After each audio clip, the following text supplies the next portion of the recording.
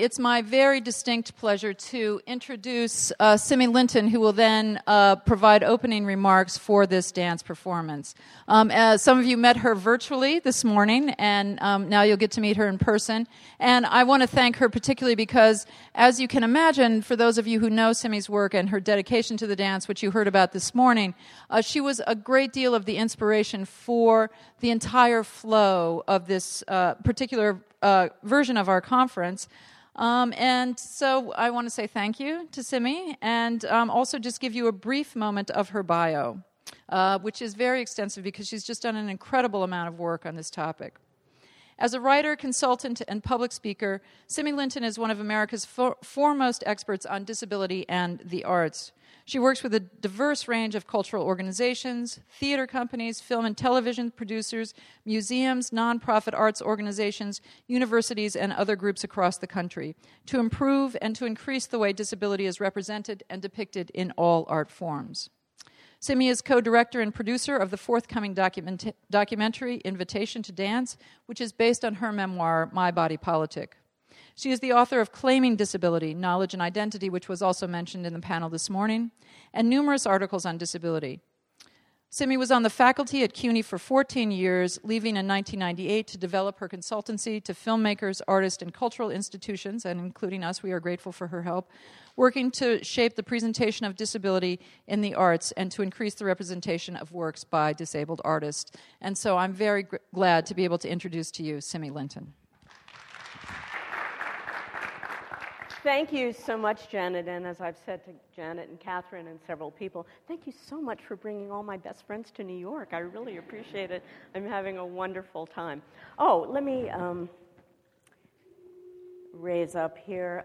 This increases my cultural authority, I think. Doesn't it?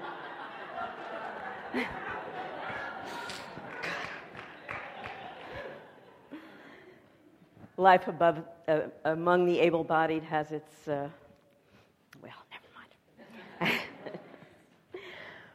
We have before us today, as the culminating event in a robust day of disability inquiry, the GIMP Project. It is indeed a project about GIMPs and about GIMP-dom, but make no mistake, it is first and foremost a dance performance. The GIMP Project serves the art of dance. It is a creative endeavor.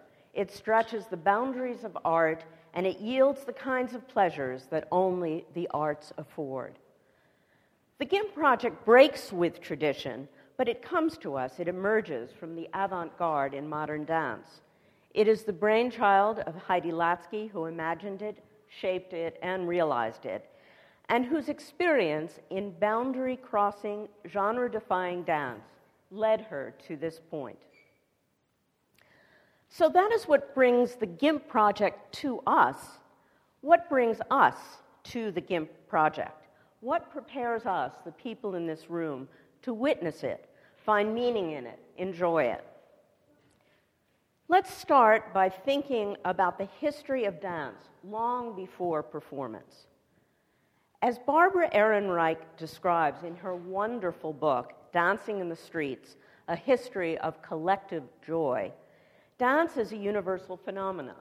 It has existed since, you guessed it, the Stone Age. Ehrenreich even contends that humans who have engaged in collective bonding rituals through dance have had an evolutionary advantage. The bonding advantage is rarely seen in modern society, with the notable exceptions of the Woodstock Festival and the dance at the Society for Disability Studies. Now, how many of you have been to the dance at SDS? Oh my God, I can barely stand to be in the room with you folks. I feel this sadness coming over me. Oh gosh, you're going to remedy this situation. It will transform your life, I promise. Okay. Over the millennia, dance was transformed from what Ehrenreich describes as conga lines seen in cave paintings to more mannered, contained, scripted practices, social dance, and then eventually in performance.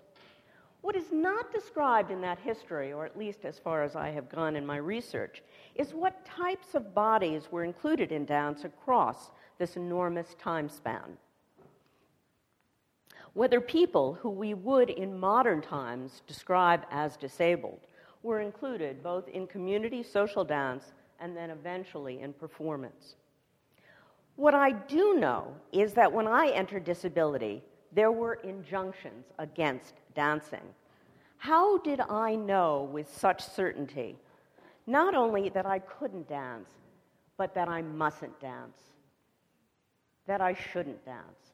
How did I, as a young woman in my 20s, know that I shouldn't flaunt my body in any way that brings attention to it? So there were the couldn'ts, the sense that I had that because I couldn't dance the way I did in my non-disabled state, that I wasn't able to dance. And there were also the injunctions, the social constraints that I felt, that I understood, that told me I mustn't dance. There were no signs on the walls at Studio 54 that told me that. I just knew it. I certainly didn't imagine disabled people performing on stage back then. There were no physically integrated dance companies in the 1970s, at least that I knew of. GIMP is a physically integrated dance work, meaning that there are both disabled and non-disabled dancers in the company. I have been astounded by the growth in recent years of physically integrated dance companies. Some estimate that there are about 100 such companies in the United States and many more around the globe. There is, of course, the GIMP Project, Access Dance, Full Radius, Dancing Wheels, Danceability, Canduco in the UK, Touch Compass in New Zealand, and, of course, many more.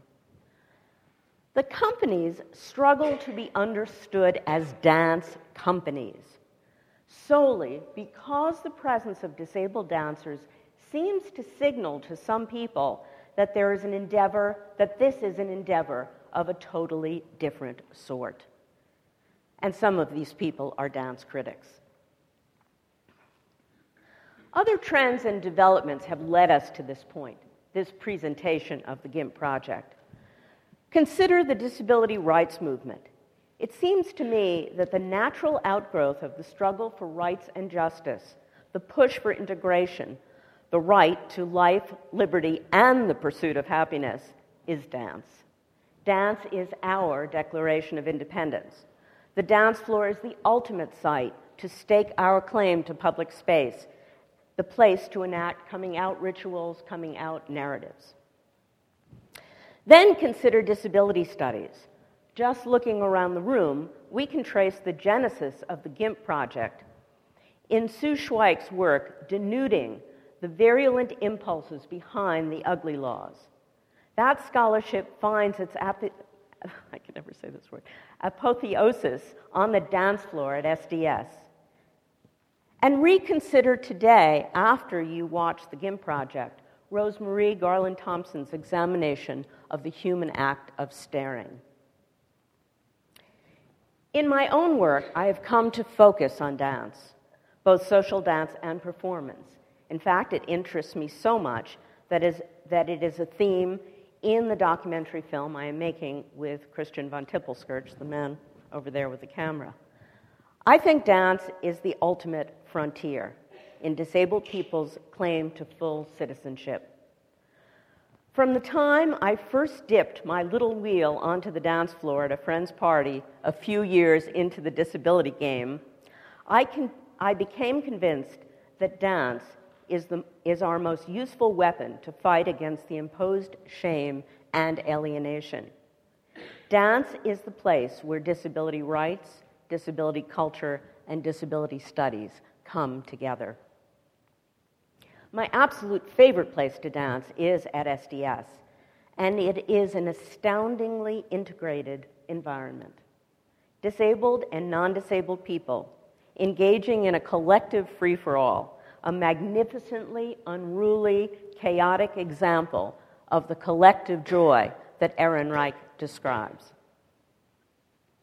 Now, Heidi Latsky had never seen the dance at SDS when she conceived the GIMP Project, nor do I think she conceptualized GIMP as an outgrowth of the disability rights movement or of disability studies. Heidi is an extraordinary dancer, and she knows dance. She danced with the Bill T. Jones company for many years before leaving to form her own company. She imagined the GIMP project because she is bold, curious, and creative. This choreographer, who thought about the ways that bodies move and then began to think about the ways that bodies not typically seen on stage move, and then began to think about the ways that bodies typically seen on stage, and here today you will see wonderful exemplars of that type, might dance together with disabled people to weave a whole much bigger than the sum of its parts. So, ladies and gents, the GIMP Project.